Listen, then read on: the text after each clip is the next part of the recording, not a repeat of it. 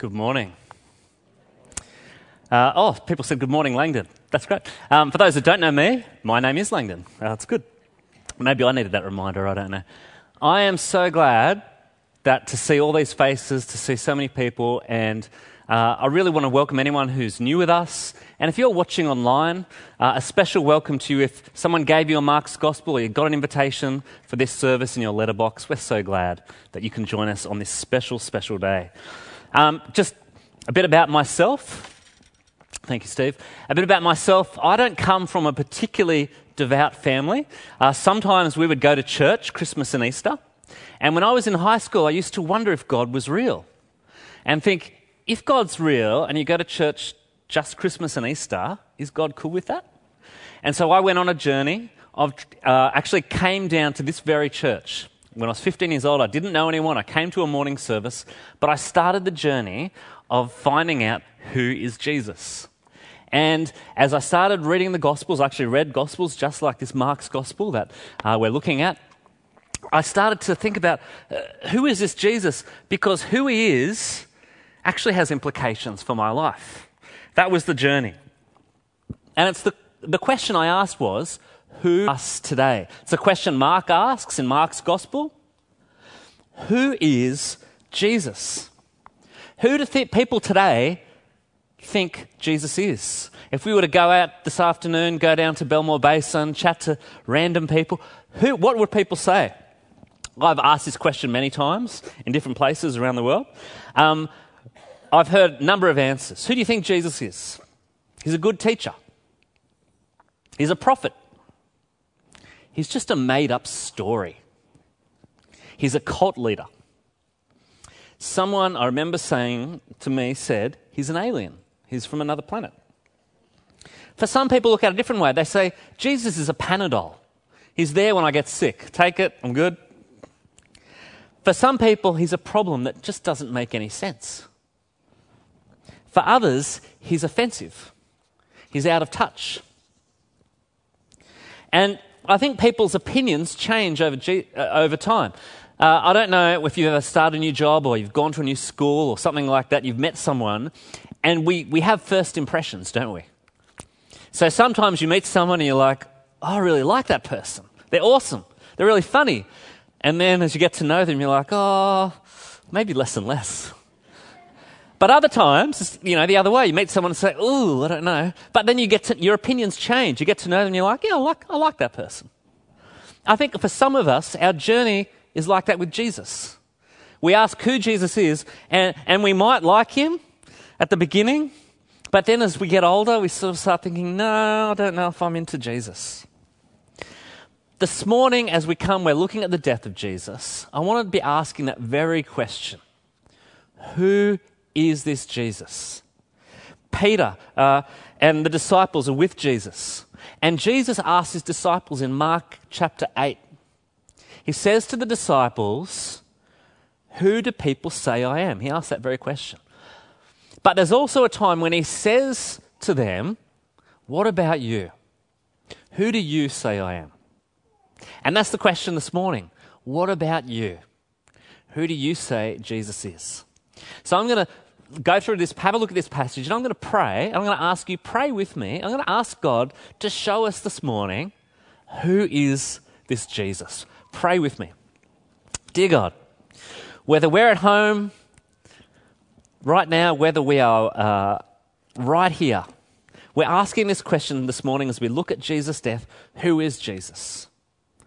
Would you reveal that to us today? In Jesus' name we pray. Amen. Well, we're looking at the passage. We're on page 77 in the Mark's Gospel that you've got, looking at Mark 15. And it's Easter time. And the time as we begin this passage, it's early morning. I got up this morning at 6 a.m. The sun coming up. It's early morning. And the night before, there's been great disruption. It's Passover time, it's festival time, but Jesus has been arrested after being betrayed. He's been tried before the religious leaders before Pontius Pilate, the Roman governor. He's been beaten mercilessly by Roman soldiers. He's been condemned to death, and we meet Jesus as he's being led through the streets of Jerusalem on the way to the cross. And he's carrying a massive beam of the cross on his way to be crucified. And as they're walking along, the soldiers forced this guy, Simon of Cyrene, as he was coming in from the field to carry Jesus' cross. Now, Cyrene's place in Africa, but it sounds like he's got a field, so maybe he's a business person. We don't know. But what we do know is, I bet Simon didn't plan on being a part of history that day. I bet he was just doing his business, strolling through, maybe sees a commotion, has a look what's happening, and the soldier, as the Roman soldier had the power to do, conscripted him, you must carry his cross. Simon's plans are wrecked now. But there he is walking alongside Jesus.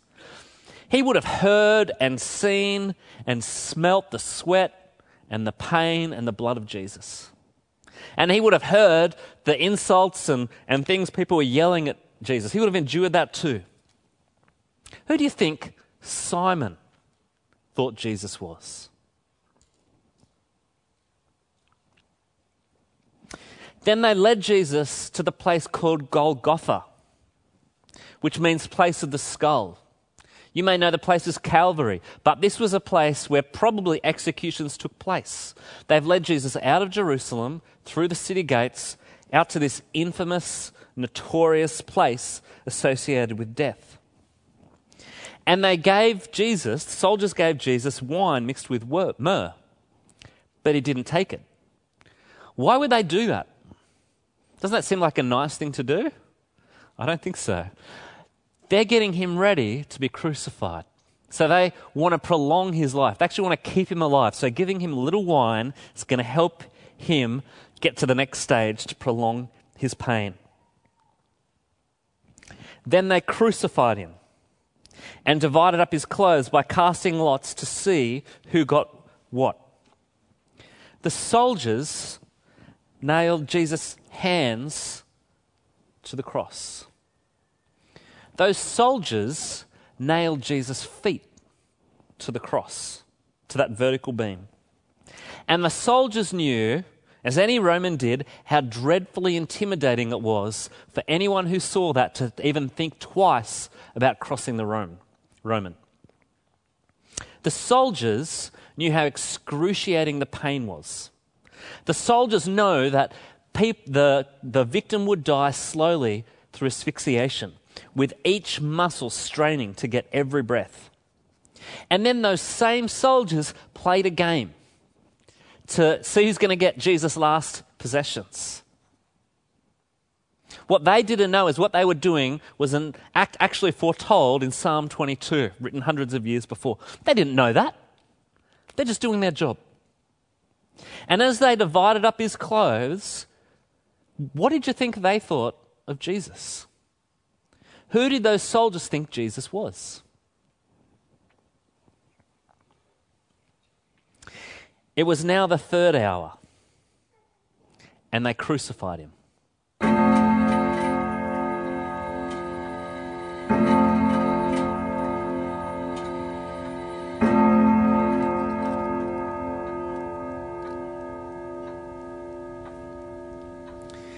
It's now 9 a.m. on Friday morning. For us here in the room, it's 20 to 11, but consider 9 a.m. this morning.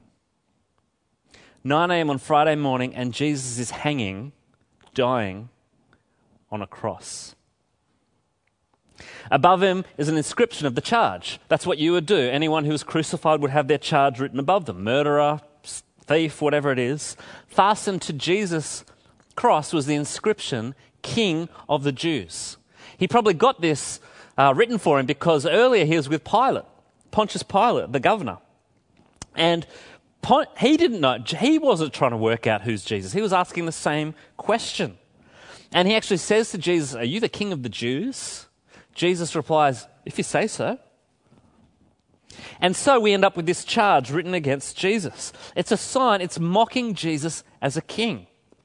Probably so people would walk past. What do you think they thought when they saw this sign? Probably think, what sort of king is this hanging on a cross?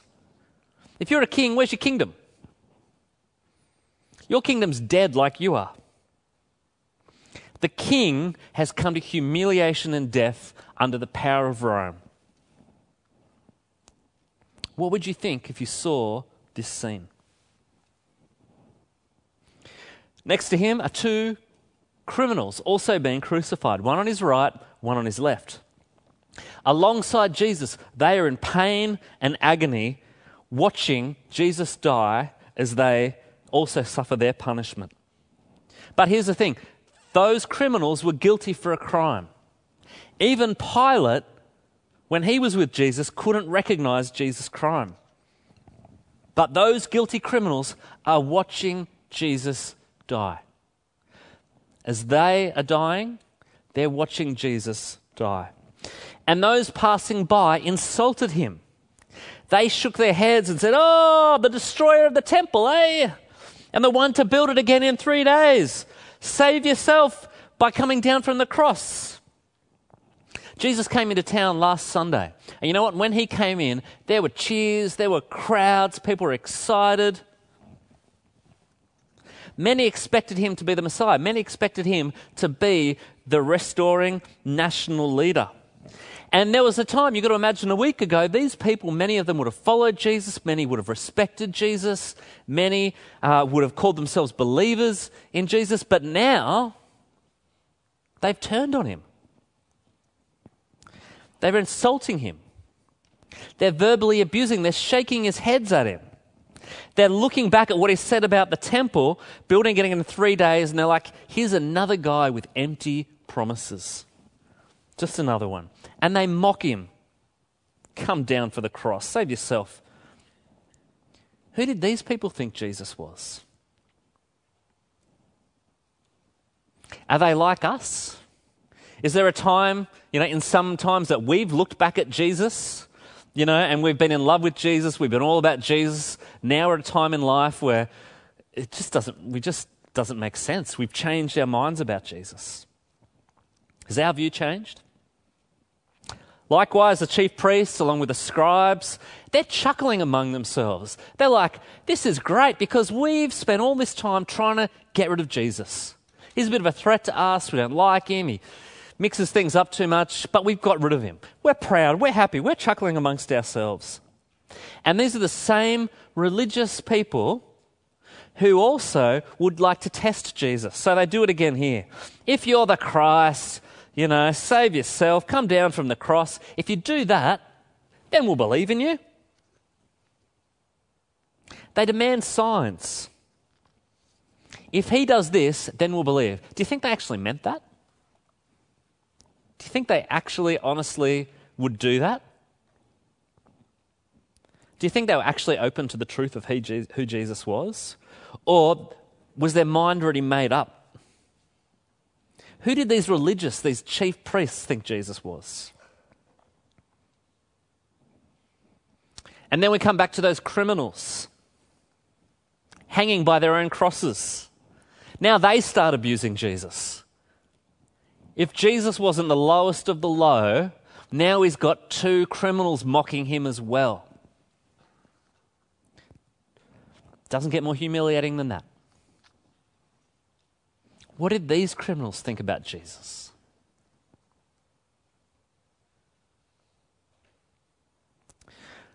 When the 6th hour came, darkness fell over the whole earth until the 9th hour.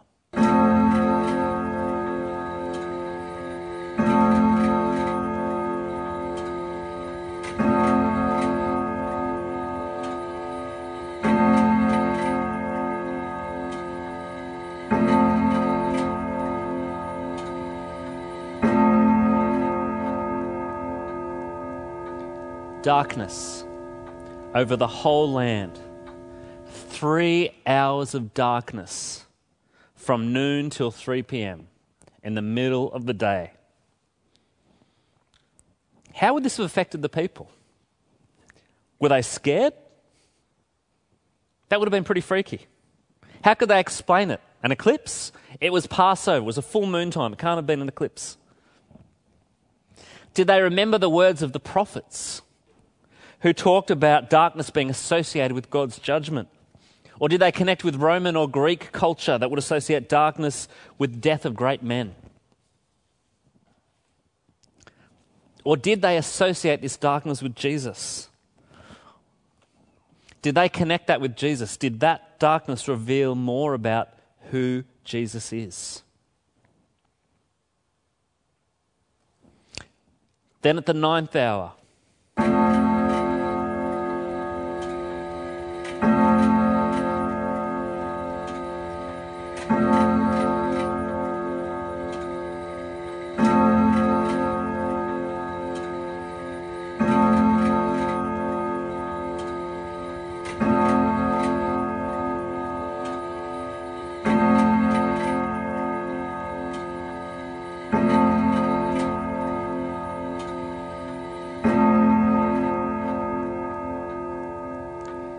it's 3 p.m. Jesus has been on the cross for 6 hours. This afternoon, when you're at home, wherever you are, when it's 3 p.m., think about what you've done between 9 p.m. and 3 p.m. And remember that, think about Jesus hanging on the cross for 6 hours. And out of that darkness, there comes a stark sound. Jesus cried out in a loud voice, "Eloi, Eloi, lema sabachthani," which means, my God, why have you forsaken me?" Jesus cries out. He's quoting Psalm 22. He's quoting David. Every syllable would have been painful. Every word would have been so hard as his muscles used every bit of strength. He's in agony. He's in despair. But he also knows he's gone to the cross willingly. He knows this is God's plan. He knows this is the only way to redeem the world. But right now, he is feeling the full weight of the cross, the full weight of punishment, the full cup of God's judgment of the world, the full force of all the sin, the pain of being forsaken, the anguish of all the sin of all the world, of all history, cutting him off from his intimate relationship with the Father, and it's all being poured on him on the cross.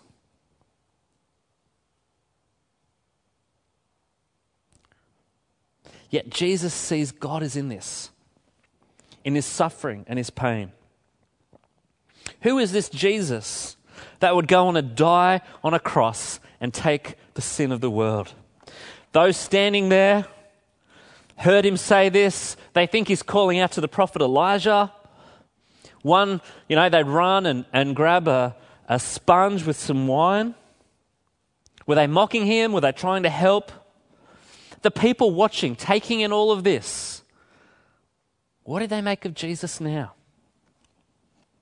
And then Jesus lets out a great cry, and his final breath, he breathed his last breath.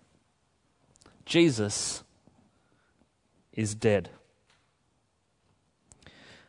The curtain of the temple tore in two from top to bottom.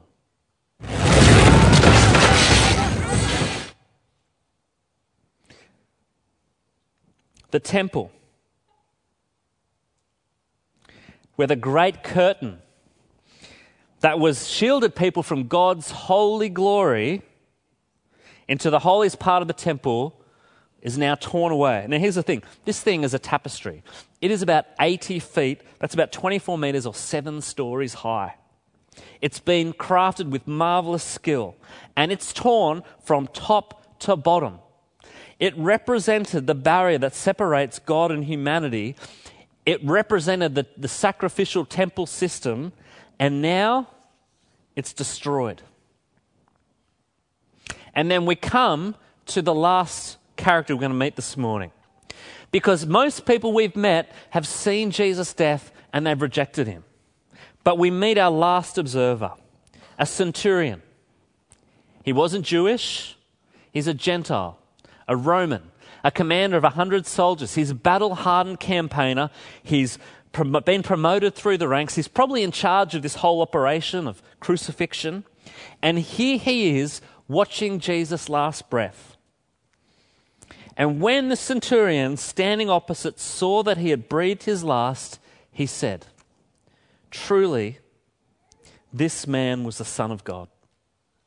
The centurion saw something in Jesus' death, something those that just passed by did not see. Who did the centurion think Jesus was? He tells us, he says, this man was the Son of God. As I said before, I've asked many people who they think Jesus is. I've had all sorts of answers. I remember a couple of girls in Helsinki saying, I've never heard of that Jesus before. I've had people saying, all sorts of different things, but the number one response, if we were playing Family Feud now, do you know what the number one response would be that people have answered that question? People will say to me, Jesus is the Son of God. And I'll say, that's, why do you say that? And many people might give me an answer, but I've often had people say, you know what? I don't know. I just heard that Jesus is the Son of God. What does it actually mean that Jesus is the Son of God? What's the centurion talking about? Jesus being the Son of God is two things I want to say. Firstly, Jesus is God. God became a man. And 2,000 years ago, became a man in the person of Jesus. He was fully human, fully God. And he had the most intimate relationship with God. Fully obedient, intimate with God. All about doing God's will. But as well as being God, Jesus is also a king. Son of God is synonymous with a Jewish term Messiah. It means not just king, but promised king. Jesus is the promised king that Israel had been waiting for.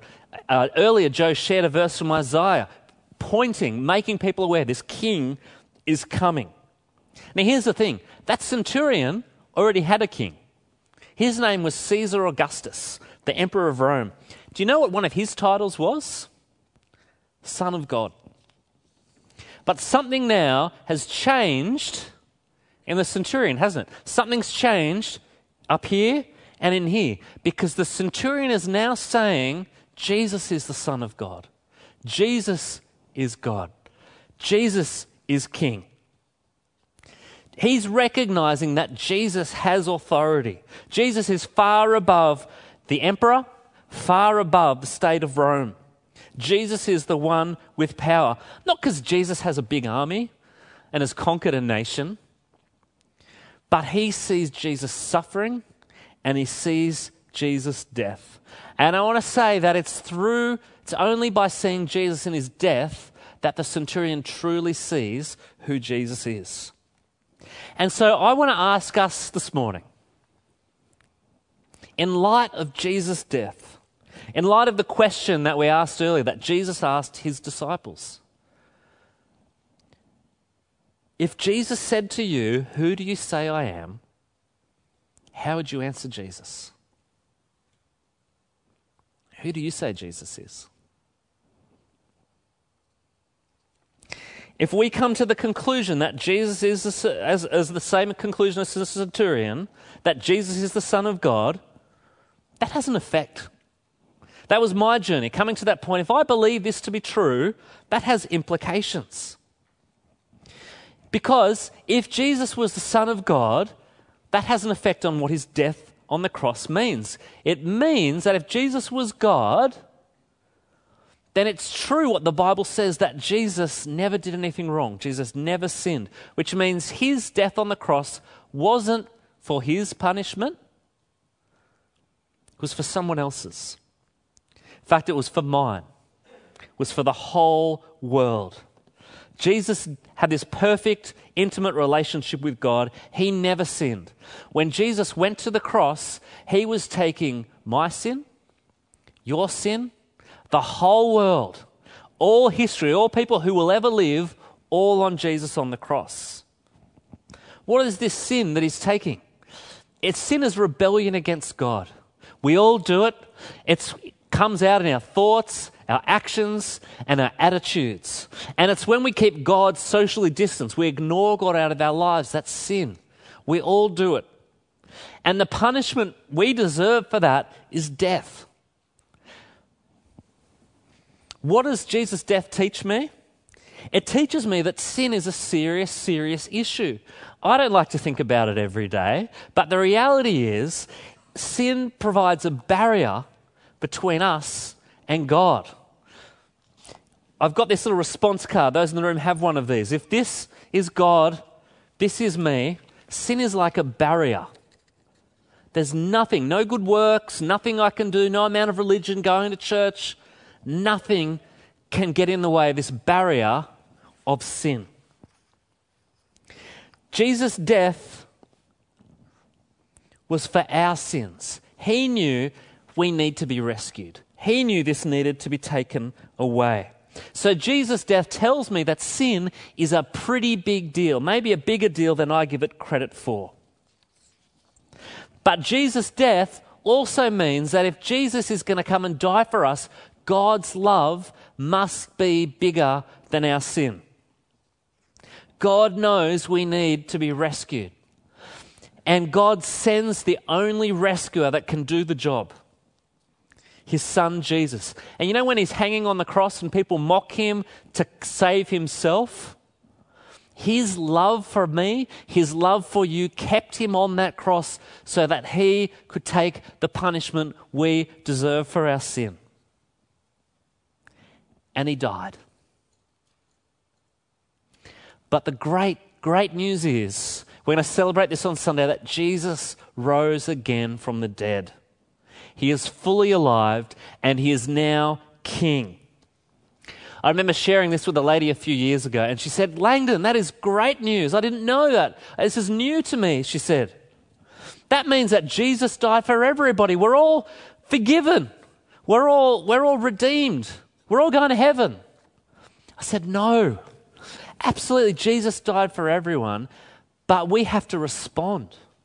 We actually have to accept that which Jesus has done for us. And we do that by believing." See, believing isn't just knowing in our minds. Believing is actually believing and trusting with our hearts. Some of you will know, some of you, this might be a thing you haven't heard before, but this famous verse from John's Gospel, John 3:16. "For God so loved the world that he gave his one and only Son." Listen to this, "that whoever believes in him will not perish, but have eternal life." We need to not just know it in our heads, but we actually have to agree with it.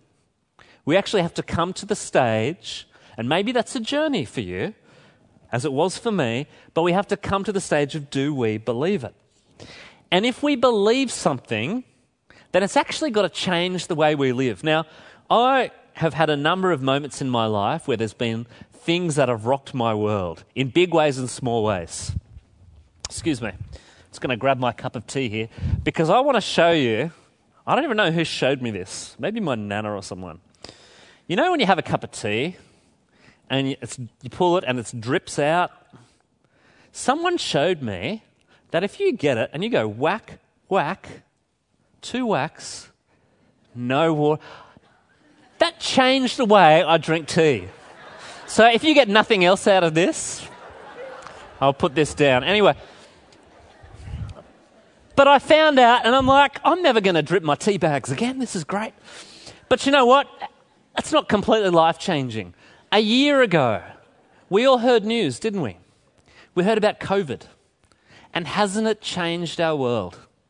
Didn't it change our lives? I remember here, we had to change the way we did services here, in all of us, in the way we work. We're still living out those changes. That was news, and we had to respond to the change. But I want to say COVID has nothing on the implications of Jesus, God's Son, coming down and dying on the cross for our sins. We've got to respond to it. No matter what we do, at some time in our lives, we have to respond to it. Because if we believe Jesus is God, If we believe that Jesus died for our sins, we have to respond. And the appropriate response is to put our trust in Jesus. Just like that centurion had to make that decision. Am I going to keep on seeing Rome on the top of my list? Is the emperor my king? He went to saying, no, I can see who Jesus is, the Son of God. Jesus is the King. He's the Son of God. And we need to say, I'm willing to trust in Jesus to rescue me from my sins. Not myself, not the things I do, not who I am, not where I've come from. We need to trust in Jesus for our sins. But we also need to trust in Jesus to be the King of our lives. To actually say, from now on, I'm not going to live as my own king. I'm going to let Jesus be the king. I'm going to trust him with my whole life. I'm going to submit to following Jesus. And it is the biggest decision you can make. I started off asking, who do you think Jesus is? Now I'm asking you another question. Will you today put your trust in Jesus?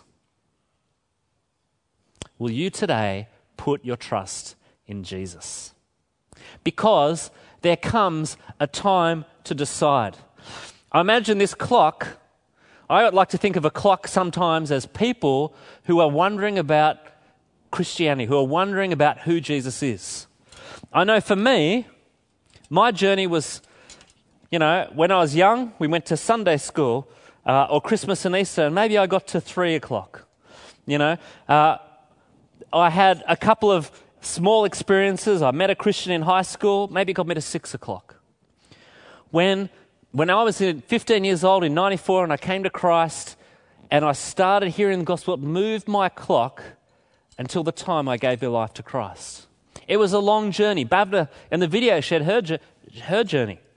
Some people maybe like the centurion. They just see Jesus once, all the way around. They come to Jesus, maybe without the sound effect. But for some people, it's a long, slow journey, and maybe they have bad experiences. Maybe their clock goes backwards sometimes. For others, maybe you're in this room, your clock has gone around. You've come to that point of 12, of giving your life to Christ. But even so, maybe you're feeling a bit detached, maybe you're COVID, maybe you've sort of let go of trusting in Jesus for your sins, let go of making Jesus your King. There comes a time to decide, who am I trusting in? Am I really going to take Jesus' death? Am I going to put my trust in it? There comes a time to say, I need to put my trust in Jesus. It's the most important decision you will ever make. And I encourage everyone I ever meet and get to talk with about this. At some point in your life, you've got to respond to Jesus. He demands a response. So if you hear something this morning, don't go away and ignore it. You've got to respond. And this morning, we've been praying that today is that day for many of you. For some of you, today is the day that you're going to respond, and you know, because God is telling you right now, deep in your heart, whether you're in this room, whether you're watching online, today is the day I must respond to Jesus. We're going to sing a song in a minute, and after that song, we're going to pray a prayer. And I'm going to show you that prayer, and this prayer can be your decision time. Your time to say, I'm going to put my trust in Jesus. And as we hear this song, ask yourself, if Jesus is the Son of God, if he really did die on a cross for your sins, if you sense him in your heart asking you right now to put your trust in him, I ask you, how can you refuse him now?